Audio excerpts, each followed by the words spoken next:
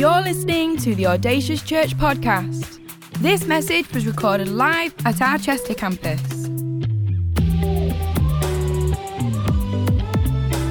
We know this is a great investment into your life, so tune in, listen up, and stay focused. For any more information, visit us online, audaciouschurch.com. So we're in our last week today of our Vision Offering series, and I want to preach a message on home. Everybody say home. The Bible says this in Genesis 28. Says, when Jacob awoke from his sleep, verse 16, he thought, surely the Lord is in this place, and I was not aware of it. He was afraid and said, how awesome is this place? There is none other than the house of God. This is the gate of heaven. Now think back with me for a second to a time when you've been caught sleeping or snoozing when you shouldn't have been asleep. Back in Bible college, we had a prayer room. And the prayer room was small. It was a couple of meters by a couple of meters. And it had 3 sofas on it. And at every opportunity, Jake, Sammy, and I, during the breaks, during the end of the day, during lunch, would go to the prayer room. Everybody thought we really loved prayer. We really loved God, which we did. But we went to the prayer room at every opportunity. We'd come out and people would say, wow, you spent all that time in the prayer room. We were like, yes, we did. Yes, we did. Hair flick. Can you see my halo on my head? And the reality was, on campus, it was freezing cold. Like it was old building, single glazed. You'd sit in class with about 3 coats on. But the only place that had heating in Bible college was the prayer room. You walked into the prayer room, and let me tell you, the prayer room was like a sauna. So Sammy, Jake, and I would walk into the prayer room with every great intention to pray. We'd lie on a sofa each. We'd start to pray. But in the heat of the prayer room, in the sauna, we would fall asleep. Much to our shame, we would fall asleep in the prayer room. And one time, one of the lecturers comes into the prayer room to pray, and we are all in the prayer room sleeping. Talk about bad day at the office for some Bible college students. Another time in my A-level politics class, our teacher was called Mr. Elliot. And politics is the most enthusiastic of subjects anyway, isn't it, church? We're in our politics class, and he puts on this video. It's about an hour long. It's quite dreary. It's quite boring. The shutters are down. The room is dark. The blinds are closed. And everybody in the politics class falls asleep, including the teacher, Mr. Elliot. We're all asleep in class. Crazy to think that we all fell asleep in class. And one time, I took that almost as permission granted to fall asleep in class. If Mr. Elliot can fall asleep in his own class, then surely I can fall asleep in his class too. So he's teaching up the front. He's looking at the board. I'm tired. I put my head down into my elbow. I fall asleep. And I hear this voice say, Mr. Brown. I look up, wake up. The whole class's eyes are on me. And he says, Mr. Brown, how would you like to spend the rest of your nap in after-school detention? I said, sir, I would not enjoy that at all. And he says, well, wake up, boy. This is politics class. And I woke myself up, and there was awake. There's different kinds of awake, isn't there? There's just awake, where the alarm's just gone off. Your hair is everywhere. Your eyes are barely open. The light, it burns. There's drill on your pillow coming out of your mouth. You're just awake. There's barely awake, where you've kind of come round. You're in the moment, but your eyes are open, but nobody is home. Like that kind of awake. There's espresso awake, where you've necked some coffee, a Red Bull, some Pro Plus, and suddenly you're full of energy. It doesn't matter what time it is, you're wired, you're awake. There's jet lag awake, where your mind says it's one time, but your body says the other. And then there's awake, where you're alive, you're fully functional, and it's business as usual. Jacob has this moment where he's been asleep when he should have been awake. He wakes up and becomes fully awake. He was asleep and not fully aware of what was taking place around him. And the danger for us today is that it's possible to be in church but be asleep and not be fully awake to what God is doing in this place and in our lives. It's possible to be in church but awake, but nobody's home. Today, church, I want to suggest it's time for all of us to be fully awake to what God is doing in this place. Romans 13 says it like this, verses 11 to 14 in the Message. It says, but make sure that you don't get so absorbed and exhausted in taking care of all of your day-to-day obligations that you lose track of time and doze off, oblivious to God. The night is about over. Dawn is about to break. Be up and awake to what God is doing. And the problem with sleep is that you don't know that you're sleeping until someone wakes you up. And this Own It series is our annual alarm clock to awaken us and awakening to what is really taking place around us. Eternity was one of the weeks, and awakening to what's at stake here. Authority was another week, and awakening to what's really going on here and taking place here. And today, we want an awakening to the house of God. As Jacob describes, how awesome is this place, because God is here and in this place. Owning home is all about being planted. And where you're planted, you flourish. Here's what the Bible says in Psalms 92, verse 12. The righteous will flourish like a palm tree. They will grow like a cedar of Lebanon. Planted in the house of the Lord, they will do what? They will flourish in the courts of our God. They will still bear fruit in old age. Come on, somebody say amen. They will still bear fruit in old age. Hey, I've got a word for you right now. If you've still got breath in your lungs, if you're still alive on the planet, then God has got an assignment, a mission, a commission for you in this place. In their old age, they will stay fresh and green. Psalms 84 says, how lovely is your dwelling place. The Message version says, how lovely is this beautiful home, Lord Almighty. My soul yearns, even faints, for the courts of the Lord. My heart and my flesh cry out for the living God. The psalmist here is talking about what's on the other side of Jacob's revelation. Church was never designed to be a social club, a religious institution, something that you attend, but the church was always meant to be a place where you're planted and you flourish, a place that hosts the presence of God, gathers the people of God for the mission of God. So let's believe today that each and every one of us, God is going to awaken us to this true beauty of a place called home that isn't just a gathering of believers, but is the engine room for breakthrough, for advancement, for growth, and for reaching the world and the lost for Jesus. I'm going to give you 3 ingredients today that make up home: revelation, relationships, and responsibility. Revelation, relationships, and responsibility. To help illustrate these 3 points really quick, I'm going to welcome someone up to the stage who over the last 3 months has put all 3 of these things into practice, and God has transformed his life. So why don't you welcome to the stage James Pascoe. Hello, everyone. There he is. Grab a seat. Chester? This is awesome. Quick snapshot. James, we didn't know you 3 months ago. You did not. We literally did not know James 3 months ago. And then something happened in your life, and now you're planted in the house. I want to ask you first, mate, tell us a little bit about your revelation, your story of coming to faith and coming to this house. Sure thing. So I guess I'm going to go a little bit back before any of you knew me. This is going back a few years. I guess the best place to start is what I was like before I came here. And there's just one word, really, and that is lost. I was just lost, and I didn't even realize it. I was just following my own direction in life. Nothing was keeping me in check. And I was just, lost. Lost. Yeah, so on paper, a few years ago, I had everything going for me.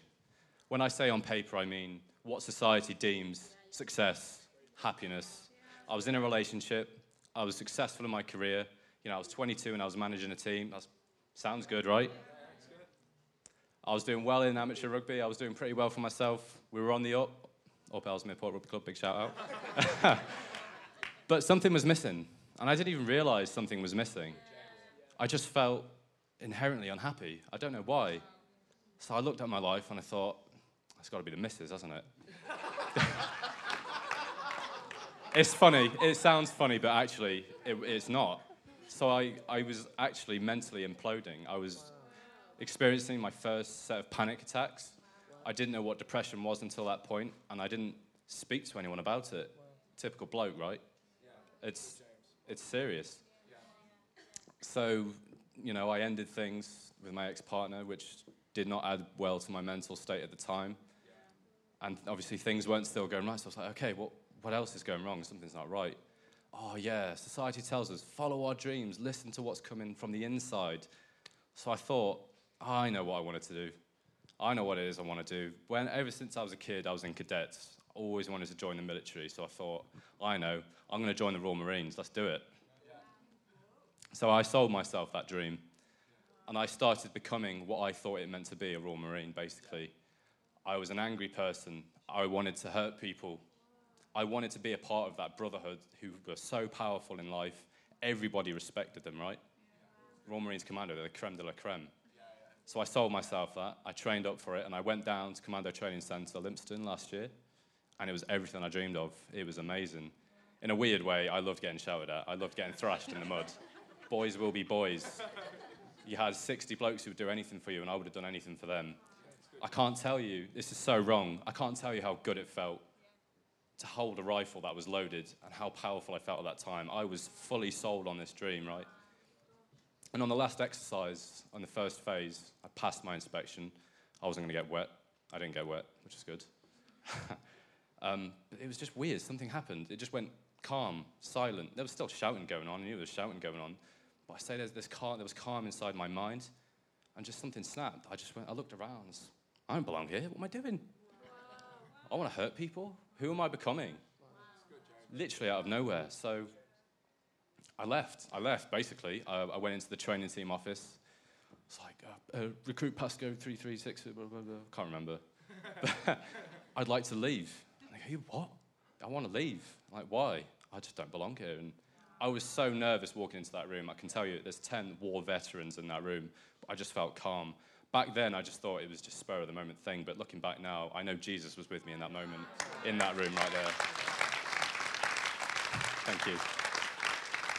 That's not all, though. Unfortunately, it does get a little bit more dark than that, because I came home, I went home, and I felt like a total loser. I mean, talk about ego bruise, yeah?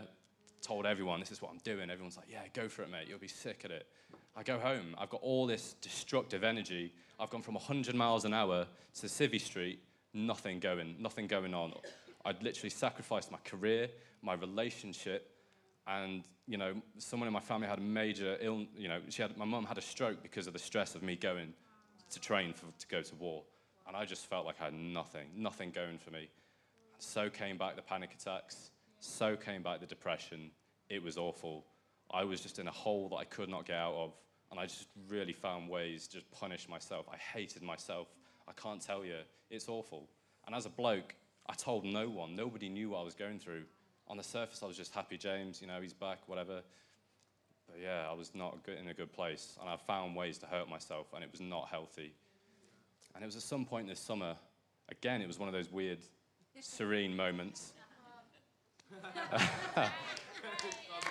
And I was just like, I've got to start living, otherwise I'm going to die. I'm going to do something stupid, right?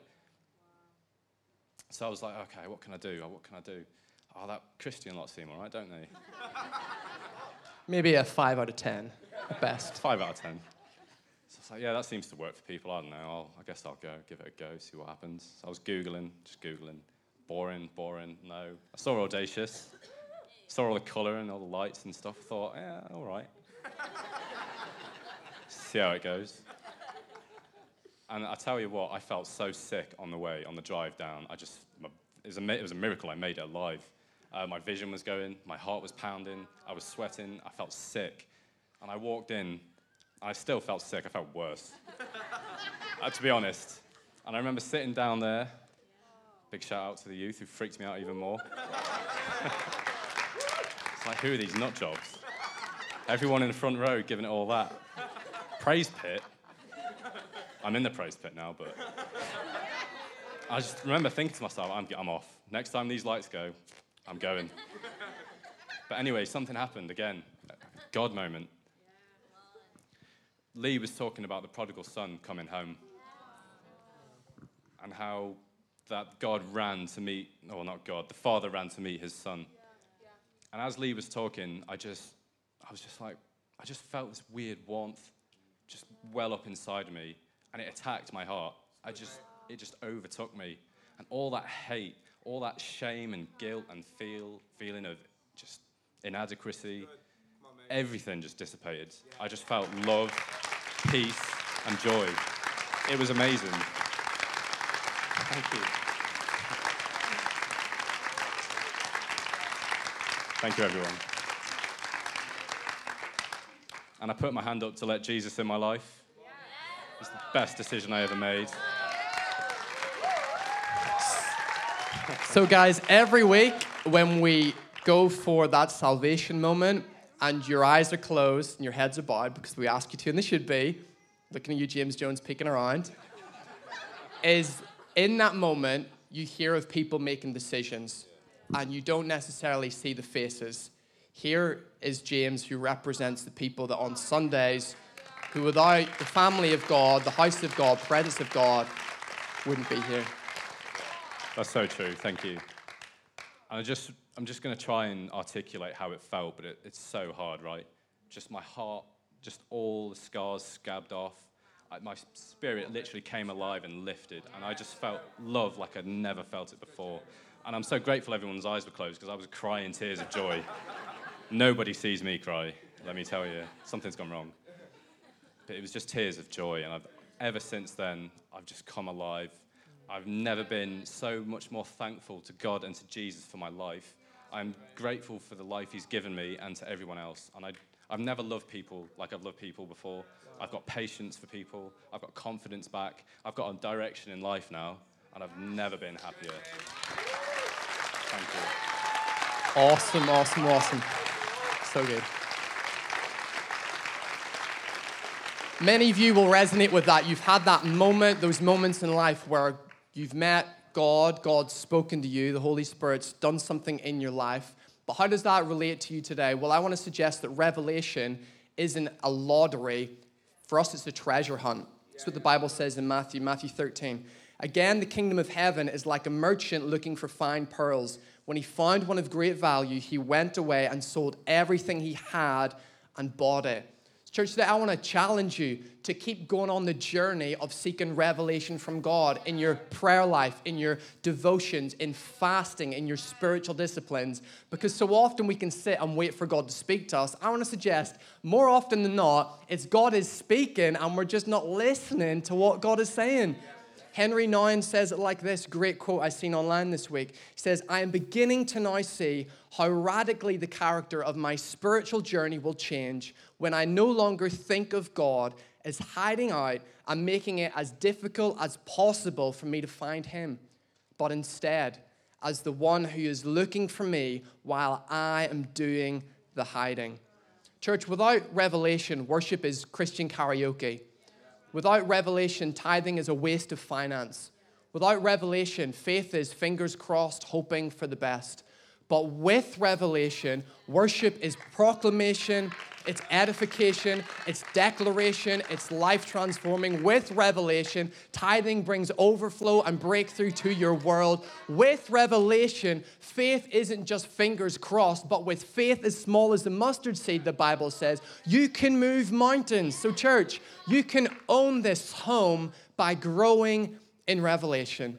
The second ingredient to calling church home is relationships. James, I'm going to ask you this. Tell us a little bit about finding friendship, family in church. It was quite easy, actually. Everybody here has just been so welcoming, whether you're just hanging out in the coffee line, which takes forever, great chance to meet people and just We have a chat away. second coffee station now. FYI. Newsflash. There we go. Or whether it's just high-fiving someone back to your chair, but there's such a good structure here for community. There's so many socials that goes on. So I'm involved in the young adults group, which is so good. They meet every few weeks. Big shout out. Yeah. Small groups as well. Everyone's just been so welcoming. There is such a drive for community here, and I've just really felt like I've just fit straight in. Everyone's been so welcoming and accepting. Relationships. Galatians 6:10 says, therefore, whenever we have the opportunity, we should do good to everyone, especially to those who are in the family of faith. Church, this is a family. The reason that it's not a family for some people who come to church is because you've not allowed yourself to open up your heart to other people. I want to suggest today, it's not a surprise if you don't feel like this is family when you come to church late and you slip off early, and you're not in small groups. It's no wonder nobody knows your name, nobody knows about you. But our heart and vision as church is that every person would be seen, would be known, would be loved. Because this is the family of God, where we shoulder with one another, we carry each other's burdens, we lift each other up, we encourage one another. It's once been said, show me your friends and I'll show you your future. Who is it today in church that you surround yourself with in small groups? Maybe it's in team or it's in friendship. Who are those people that you're doing family and relationships with? Because breakthrough comes when you're in a community with family who see you, who know you, and who love you. Lastly, the third ingredient is responsibility. Responsibility. James, tell us, how have you taken ownership in the house, in team? It's quite easy. You just start by saying yes. Yeah, literally. So I started on the youth team. I was only planning on doing the all-in night, but Josh was like, fancy coming down every week? At first I was like, nah, wait, it's my favourite gym night, are you joking? Then I was like, yeah, let's do it. Listen to what God's saying to you. If you feel something is right, do it, say yes. I started on Alpha course as well, which we're more than halfway through. It's fantastic. Say yes to learning, learn. I didn't just rock up, put my hand up, and that was it. I'm being challenged in my faith every day. Just lean into it. I'm doing Audacious College on Monday nights. Yeah. Again, it's just ways you can challenge yourself and learn about God and about yourselves and what your mission is here to do. And I've been drafted by Julie. Next week I'm going to start on the welcoming team. So just say yes. Just get involved. Take responsibility. We're all here for a reason. Just say yes, do it. Love that, mate, love that. The Bible says in Mark 10:45, Jesus speaking, saying, for even the Son of Man, Jesus himself, did not come to be served, but to serve and to give his life as a ransom for many. The word Jesus uses here for serve in Mark 10 is a word called diakonos, which means to serve as a waiter, to make oneself a literal servant to another person. If Lysandra and I invited you over for dinner at our house and we expected you to bring the food, cook the dinner, and do the washing up, you would think we were weird, wouldn't you? Because everybody knows that the home equals responsibility. So in this home, if this is your home, there comes a moment where the home has to equal responsibility.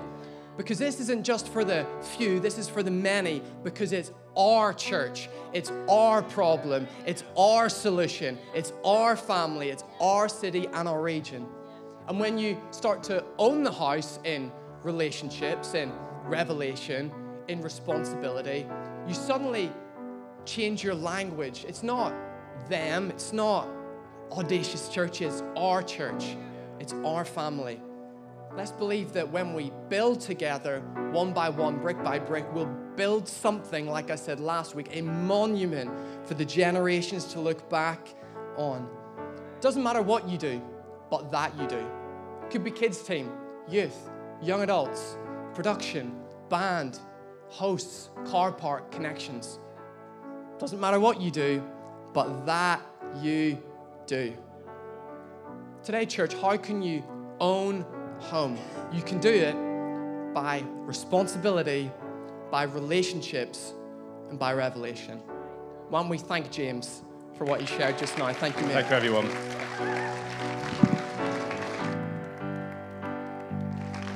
If you're standing, stay standing. If you're not and you're able, then please jump to your feet. Church, I want to challenge you today. How can you grow in revelation? How can you grow in relationships? How can you grow in responsibility? I think James touched on it.